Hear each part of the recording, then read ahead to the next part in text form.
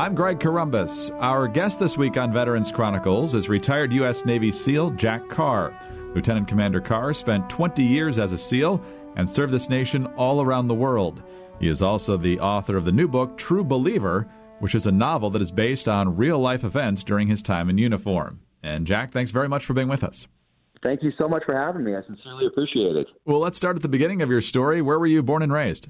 Yeah, so Northern California, and right off the bat, I knew I was going to go in the military. There was never any question about that. And the tie-in is that my grandfather was killed in World War II. He was a Corsair pilot, which is, for those listening, that's the plane with the gull wings that used to fly off carriers in World War II and in Korea. But he was killed off Okinawa in 1945, near the end of the war, when two kamikazes hit his aircraft carrier and almost sunk it. But he was killed in that on that first hit. And I grew up with his medals, the silk maps they used to give aviators back then, pictures of him and his squadron, him by his plane, that sort of thing. And then it didn't hurt that Black Sheep Squadron was on TV at the time, as I was growing up, starring Robert Conrad, for those that remember, back in the day. And great TV show, especially to a 7, 8, 9-year-old kid. And so I knew I was going in the military, and I just didn't know exactly what I was going to do in the military until I found out about SEALs. And then from then on in, it was my sights were focused on that goal. When did you find out about the SEALs? My dad used to watch football on Sundays, of course. Then we had about 4 channels, ABC, CBS, NBC, and then there was one outlier channel that always seemed to be playing some sort of a World War II war movie on Sundays. So as I suffered through watching football, at the commercials, my dad would say, go, and he'd look at his watch, and I'd have 2 minutes to run up. That was the remote control back then, and turn the channel to that movie, and I'd just sit there and just watch whatever movie was playing, and they'd say, turn it back, and I'd turn it back after those 2 minutes on his watch to elapse, and we'd watch football again until the next commercial. And one of those was The Frogmen, and it was an old black and white movie and showed these guys swimming up over the beach and blowing up obstacles in advance of conventional force landings, and I was just kind of enthralled with these guys and asked my dad who they were, and he said, those are frogmen. And I said, okay, what does that mean? That's the name of the movie. And he said, ask your mother. Quit bugging me. I got football to watch. So went and asked my mom, and she was a librarian at the time. She still is. And so we grew up surrounded by books. But being a librarian, she took every opportunity possible to take us down to the library, show us how to do research, use the Dewey Decimal System, and just really encourage us to read and research and learn. So it was a very natural thing for us to do. So in the early 80s, we went down to the library and did a little research, and there was hardly anything written about SEALs back then. You could probably read it all in an hour. Today, obviously, you just type it into the Google search bar, and you'll never find the end of it. But back then, you could find the end. There's a couple mentions in books and a couple magazine articles, but that was really about it. And my takeaway was that, hey, this is some of the toughest training ever devised by a modern military, and these few sentences that I found in this research are saying that these guys are some of the most elite special operators on the planet. So I'm in. So from age 7, they had me. And back then, like I said, there was hardly anything written in nonfiction. There was a couple things. But I naturally gravitated towards novels in the thriller space that had protagonists with backgrounds that I wanted to have one day. So these authors like Tom Clancy, David Morrell, Nelson DeMille, A.J. Quinnell, J.C. Pollock, Mark Olden, these guys always had protagonists that had backgrounds typically in Vietnam at that point, usually in special operations or from intelligence agencies. But those were the protagonists, and that's where I got a lot of the background because you just didn't have that information out there in the nonfiction space yet. And of course, as we went along, more books came out, more magazine articles came out about SEALs, and we just started compiling. And of course, when the internet hit, then then you have your unending supply of info. But just got my sights on that goal and went in 1996. 1996, and how soon did you head to BUD/S or SEALs training? Yeah, right away. So there's a program then called the Dive Farer program. And what it did was guarantee you the chance to try out in boot camp if you signed on for 6 years. So, of course, I jumped at that opportunity. What I didn't realize is that everyone has the opportunity to try out in boot camp. So I did that, passed my test, and back then you had to do a source rating. So for everyone else, that's like an MOS. And you'd have to go to that school first because they figured that 80% of these people are not going to make it through BUD/S, through SEAL training. So we're going to have them trained up ahead of time. So as soon as they quit, they can go to the fleet and serve the Navy in that capacity. So I went to intelligence school, which I think was like 16 weeks back then.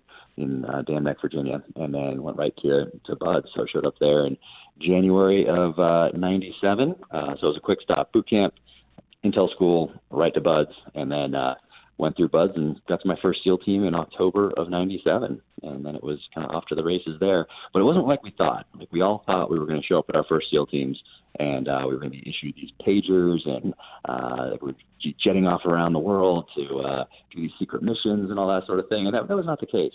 We showed up at our first SEAL teams in 97, and we were handed mops and said, mop the floor, clean that bathroom, paint that wall, change that light bulb. So it wasn't quite what we thought it was going to be, because our job was then, and continues to be prepared to go to war.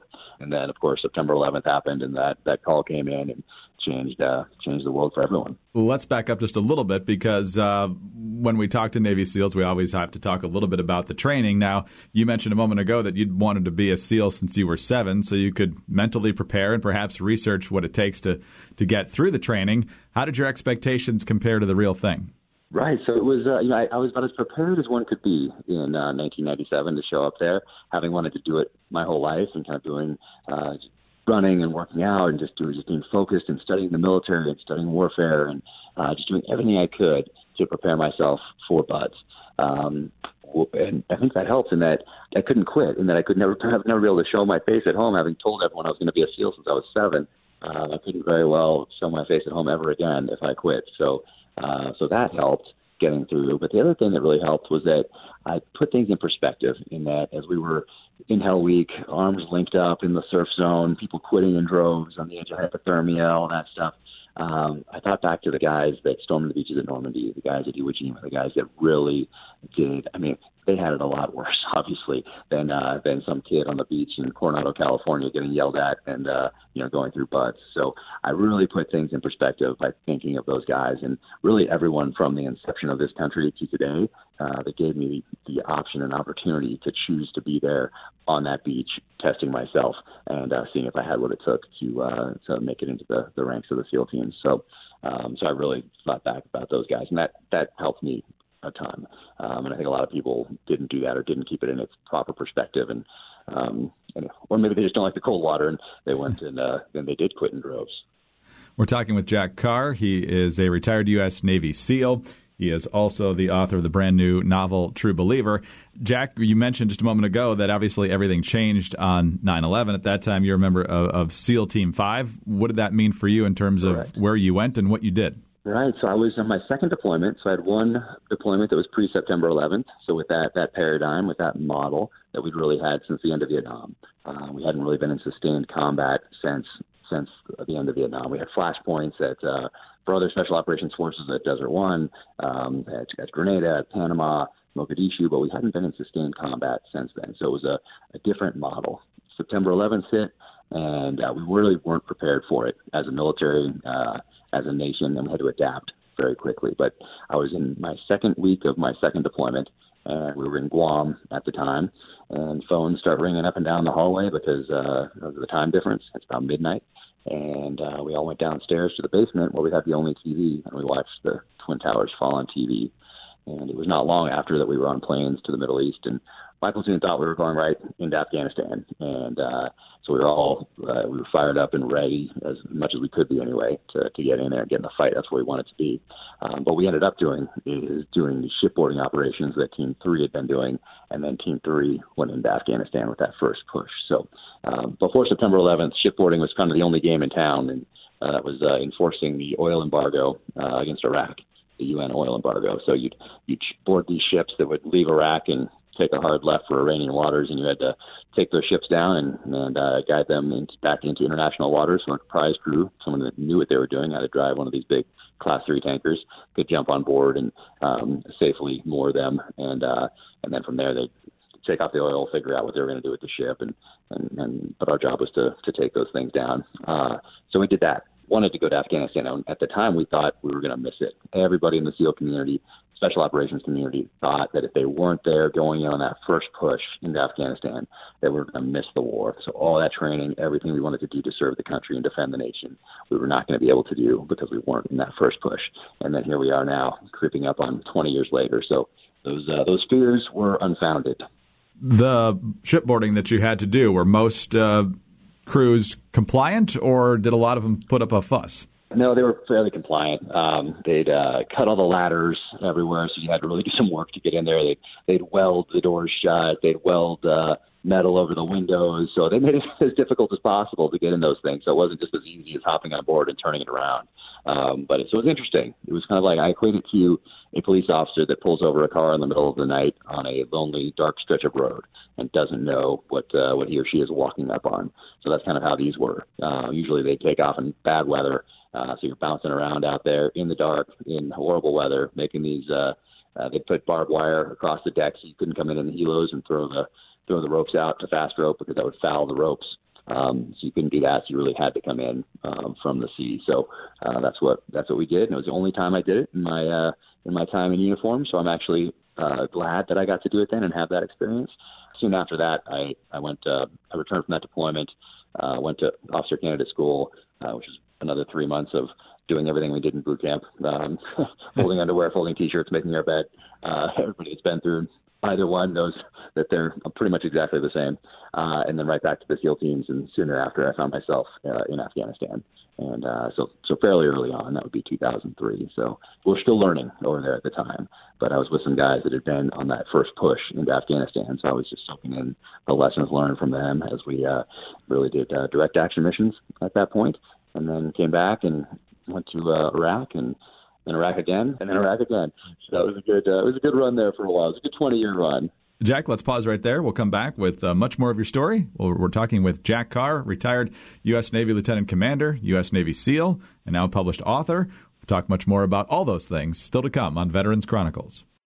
This is Veterans Chronicles. I'm Greg Corombos, honored to be joined today by retired U.S. Navy Lieutenant Commander Jack Carr, retired U.S. Navy SEAL, also a published author. He's on his second novel now. The first one did very well, and now True Believer is also available as the latest in his series. And so, Jack, when we left off, you had talked about how in 2003 you headed to Afghanistan. Pick up the story there, please. Yeah, so it was a good deployment over there. Really learned a ton, obviously. So I've been studying this my whole life. Had the shipboarding experience right after September 11th, and then now finally in Afghanistan. And at the time, I thought that was late to get there in 2003.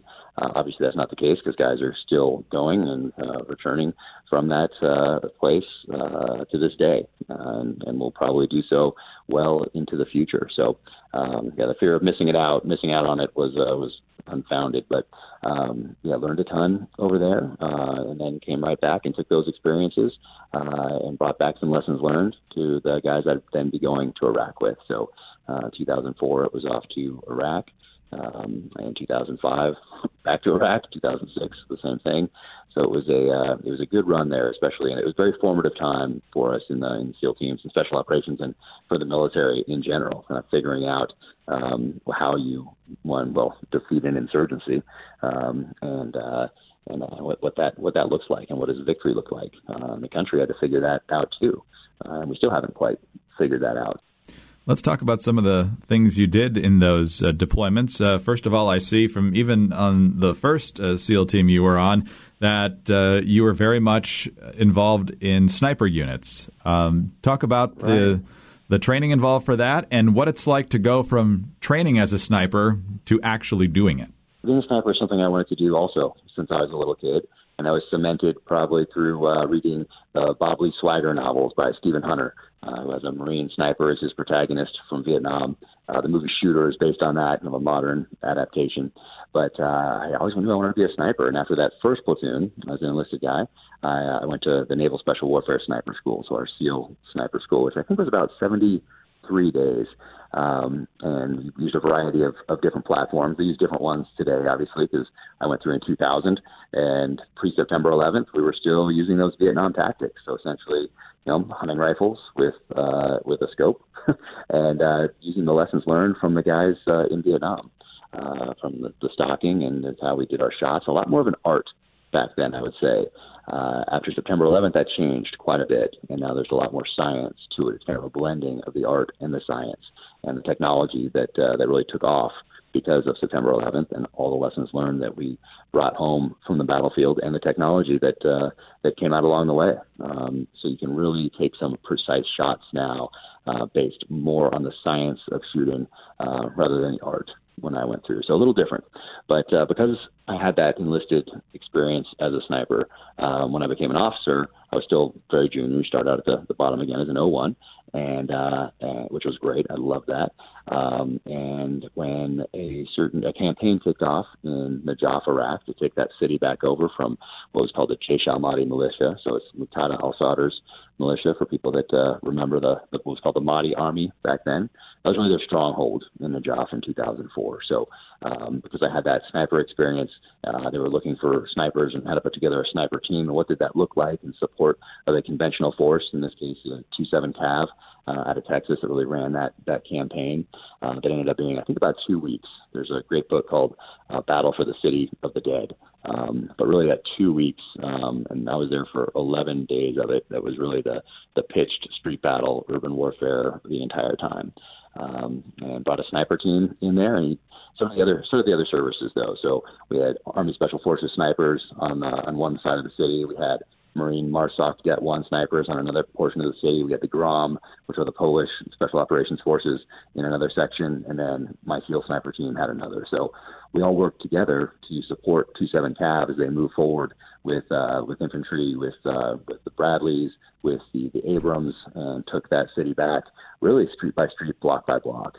And so that was a very formative time for me. And I think the first time that I really had been engaged in something that looked very similar to the movies that I watched in World War II growing up. There was no, what we did up to that point was really, you go out, you have a target package, you build a pattern of life on someone, you make sure it's the right person you're going after, and then you go and you hit them usually at home, and then come back, turn them over to someone for interrogation, get more intelligence, and go back out and do it again.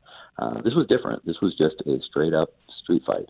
This was just urban warfare, pushing an enemy into what ended up being the Imam Ali Mosque in Old Town Najaf, and we had them all in there at the end of that campaign. And then there was a truce negotiated with the interim Iraqi government. So we actually had to stop fighting at the end, and I don't think they call it a surrender, but they came out, gave up their weapons to the Iraqi National Guard, I think, and they were allowed to go free to fight another day. I distinctly remember that in Najaf and the standoff that ensued over the mosque there. We're talking with Lieutenant Commander Jack Carr, U.S. Navy retired U.S. Navy SEAL. He's a published author. The new novel is True Believer.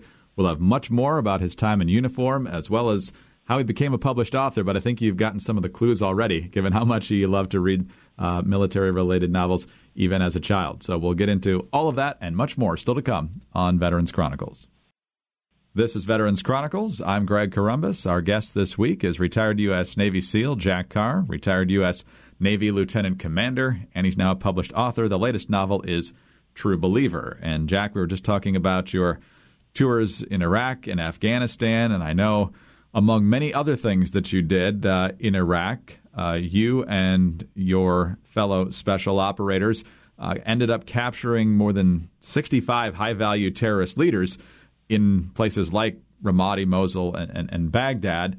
The fact that you captured a bunch of them intrigues me. Does that mean most of them were willing to surrender when they were cornered, or is there a special way to convince them to do that when their initial instinct is either to take their own life or to try and shoot their way out of the problem?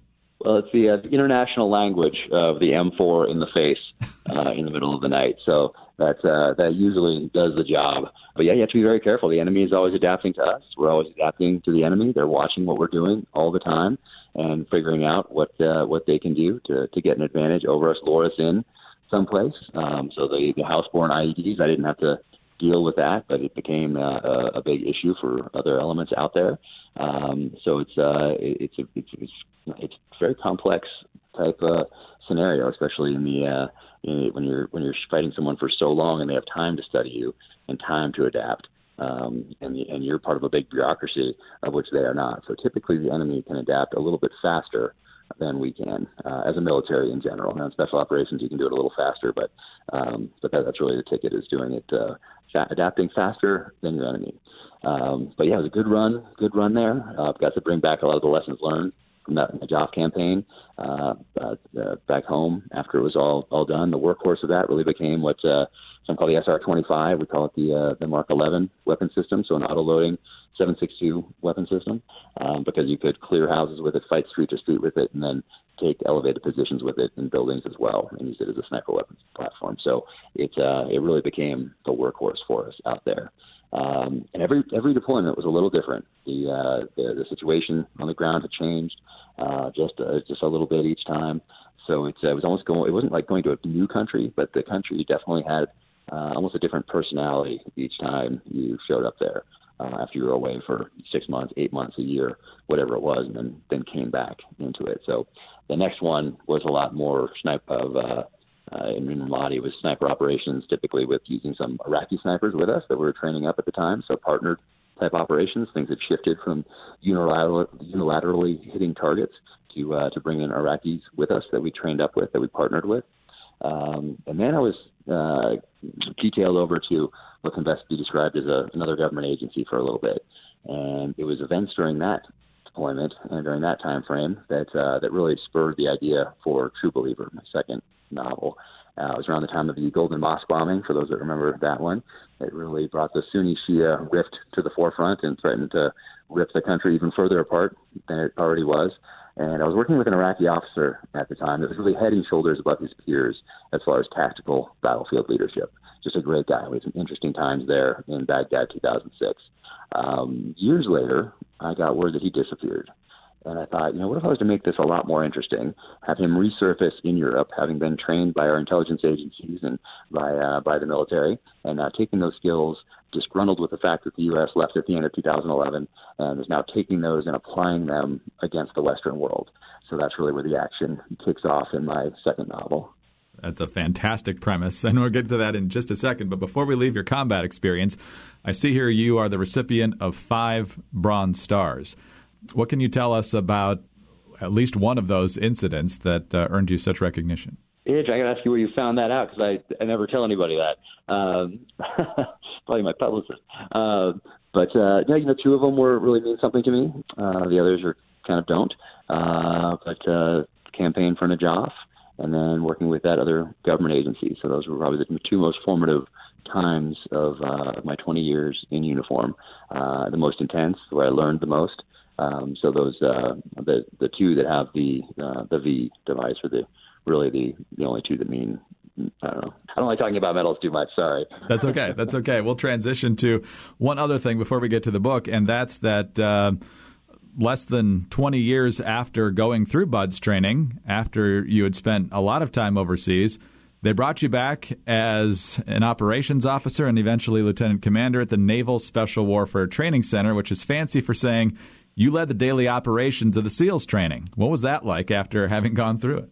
Right. So after my last deployment to Iraq, it was very evident that it was time to get out. I would have moved on if I stayed in to get that 05 rank and be a CO of a team. And these days, as a CO of a team or as an 05, you're really not tactically maneuvering guys on the battlefield anymore, which is what I came in to do, is to do that, to be in the fight. It was a good 20-year run, but it was time to get out and take care of my family. So it was time for that operations officer job, and I'd never had a shore duty, they call it. So off I went to BUD/S. And when you say, and when the description of the job reads that you ran the training, it's really kind of a misnomer, because the instructors are out there, the phases are out there that are really run. They have an officer in each phase, but really it's the senior enlisted guys and the instructors that are out there doing it essentially at we would call the tactical level, that are mentoring and training and testing these SEAL candidates as they go through BUD/S. So I just kind of guided the chaos, I guess you'd say.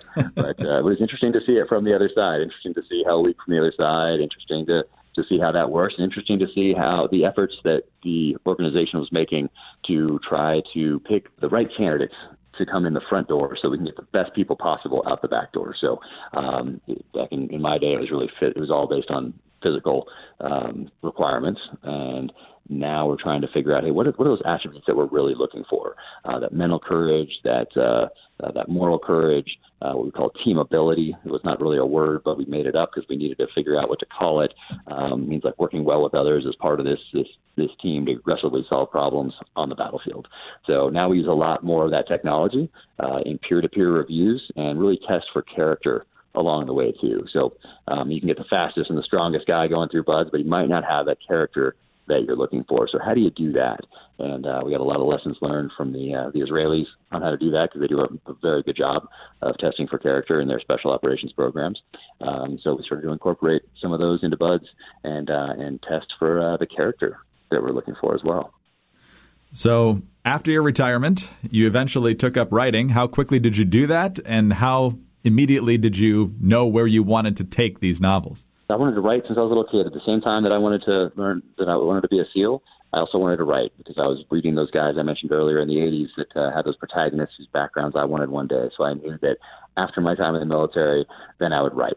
And so I was very fortunate in that I knew exactly what I wanted to do next. I didn't have to search for that next profession. A lot of guys have to search for it. So I was fortunate in that I did not. And I had my next mission in life also, was to take care of my family. So coupling those two things, I dove into writing that last year that I was in the military, because for those that have been in, they know that when you drop your papers to get out, you'll go in a different pile, and then your job essentially becomes to figure out how to get out of this gigantic bureaucracy, dental appointments and medical appointments and classes and signatures and everything else that goes along with leaving the military. So, point being, I finally had some time on my hands to take a breath.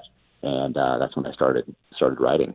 But I always knew I wanted to do it. And those guys I read as a kid and continued to read up through my time in the military really gave me a foundation. And they became my first professors in the art of storytelling. And then coupled with my academic study of terrorism, insurgencies, warfare while I was in the teams, plus the experience from combat on the ground in Iraq and Afghanistan, really kind of all, it didn't plan this out like that, but we kind of came together at the right time and place as I started writing, and really added credibility to the novels, authenticity to the novels, which I think is why they've been resonating with people. Because even though it's 100% fiction, the feelings that the protagonists have, and the protagonist is a former Navy SEAL sniper who becomes an officer, so background that's similar to mine, but the feelings that he has in the story come from real world experiences. And I just take those emotions and feelings from what happened downrange, and I apply those to a fictional narrative. So it ended up being a very therapeutic experience. And I think the reader recognizes that those feelings come from a real place. And I think that's the big difference here, as you've explained, is because this is a pretty popular genre right now in a number of different ways. A lot of talented writers, some who have military experience and some who don't. So the real-life experience rings really true, particularly those who have served in the military, I would imagine. Yeah, I get a lot of notes, a lot of emails, a lot of direct messages on the social media channels, which was something that I never even touched in the military, so I had to figure out as I started this venture. But it seems to really be resonating with people, and when they reach out and let me know that it really touched a chord with them, it really means a lot to me. Talk about how it's been therapeutic. You use that word. Is it just a matter of getting out to the general public what you kind of want them to know about life as a SEAL or a sniper or a special operator? Or were there certain things you dealt with that were difficult from your days in uniform once you became a civilian? I was very fortunate in that what happened to be what things I was involved with downrange went very well. And you can make all the right decisions on paper if you were looking at something back here in the States and kind of using a sand table or something to work through a problem set or a mission. You could make all the right decisions like that, and things can still go south because of Murphy's Law is going to rear its head. Other side of that, you can make all what would be the wrong, quote unquote, decisions if you're doing it on a sand table or doing it academically back in a classroom, and things can turn out okay because of luck, and Murphy didn't rear his head that day. So it's a very interesting an interesting thing to be a part of as a tactical battlefield leadership standpoint. So luckily mine all worked out for whatever reason, and just being able to take that. And it's not, I don't really call it stress because it's your job. It's just what you do. And you want to do it. And you want to aggressively solve these problems. But just taking the emotions behind doing that, how it feels to come home from a deployment like that, how it feels to return to base after being in an ambush or being in a firefighter, whatever it may be, dealing with bureaucracy, both downrange and at home, and the feelings behind that. So all those things, just taking all those emotions and being able to tap into those and apply them in a positive way going forward. So not just remembering them or not just putting them in a journal for personal use or maybe for your kids one day or whatever it is, but to use them for something that I wanted to do my entire life and use them in a positive way like that. That's what I mean by being very therapeutic. Just a few minutes left in our conversation with retired U.S. Navy SEAL Jack Carr, retired U.S. Navy Lieutenant Commander and author most recently of True Believer, which is available pretty much anywhere you can ever think about buying books, certainly online. And Jack, one thing I want to get your thoughts on, because you mentioned it a few times in our conversation here, is lessons learned, things you learned on the battlefield as a sniper, as a special operator, things that you took back to training in terms of the SEALs and elsewhere to make the military more modern and more efficient. Anything that you believe the military needs to still pursue in order to best learn the lessons from what you and your fellow SEALs went through? Well, there's a lot. We've been at war for almost 20 years now. So you can learn things at the strategic level, obviously. There were some huge missteps in Iraq early on with disbanding the Iraqi army and de-Baathification, which means essentially you had to build an army from the ground up and build a new government from the ground up while you've essentially given jobs to the insurgency. So there's some things that happened at strategic levels that had we made similar type decisions at a tactical level, we probably would have all been fired and sent home.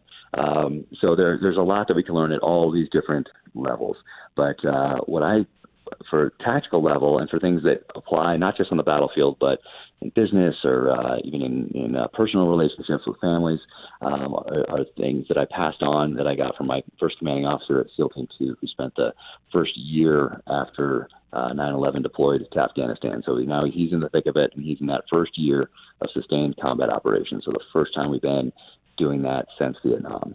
And he brought some lessons learned back to us, 4 of them. And he passed them on to us and made us memorize them. And I passed them on to everybody that I've worked with ever since. And they're very simple, which is great. Because when everything goes chaotic, you can take a breath and you can fall back to these and make some logical decisions. So he said, 1, always improve your fighting position. 2, exploit all technical and tactical advantages. 3, push SA, which is a fancy military way of saying information, but it means situational awareness. So push situational awareness both up and down the chain of command. And 4th, and this is the most important to me, he said, in the absence of orders or direction on the battlefield, take charge and lead. So those are things that find their way also into the pages of these fictional thrillers that I'm writing, and things that I think about as I go through my life. So I'll never be able to thank him enough. And I would thank him by name, but I didn't ask him if I could have ahead of time. But he's a great guy, and he's still in it. It's a very senior level right now. Excellent. Well, I'm sure he knows how much you appreciate him. Just a minute left here, Jack. I assume you have many more adventures in mind for this series. Is that correct? I do. So I'm putting the finishing touches on the 3rd novel now, and I'll start the 4th one here in a couple weeks. But this 3rd one is one I wanted to write since I was a little kid, when I first read The Most Dangerous Game by Richard Connell when I was in 6th grade. And he wrote that in 1924. And this 3rd novel will explore the dark side of man through the characters from the first 2 books, and with today's geopolitics as the backdrop. So I'm very excited to get that one out there, and that'll be out this April 2020. Well, True Believer is the one that's available right now. The author is Jack Carr. He's a retired U.S. Navy Lieutenant Commander and Navy SEAL. Jack, we can't thank you enough. Really, it's impossible to thank you enough for your service to our country, and we certainly thank you for your time with us here today on Veterans Chronicles. No, thank you so much for having me. I really appreciate it. Retired U.S. Navy SEAL Jack Carr, retired U.S. Navy Lieutenant Commander. Again, the brand new book, True Believer. I'm Greg Corombos. This is Veterans Chronicles.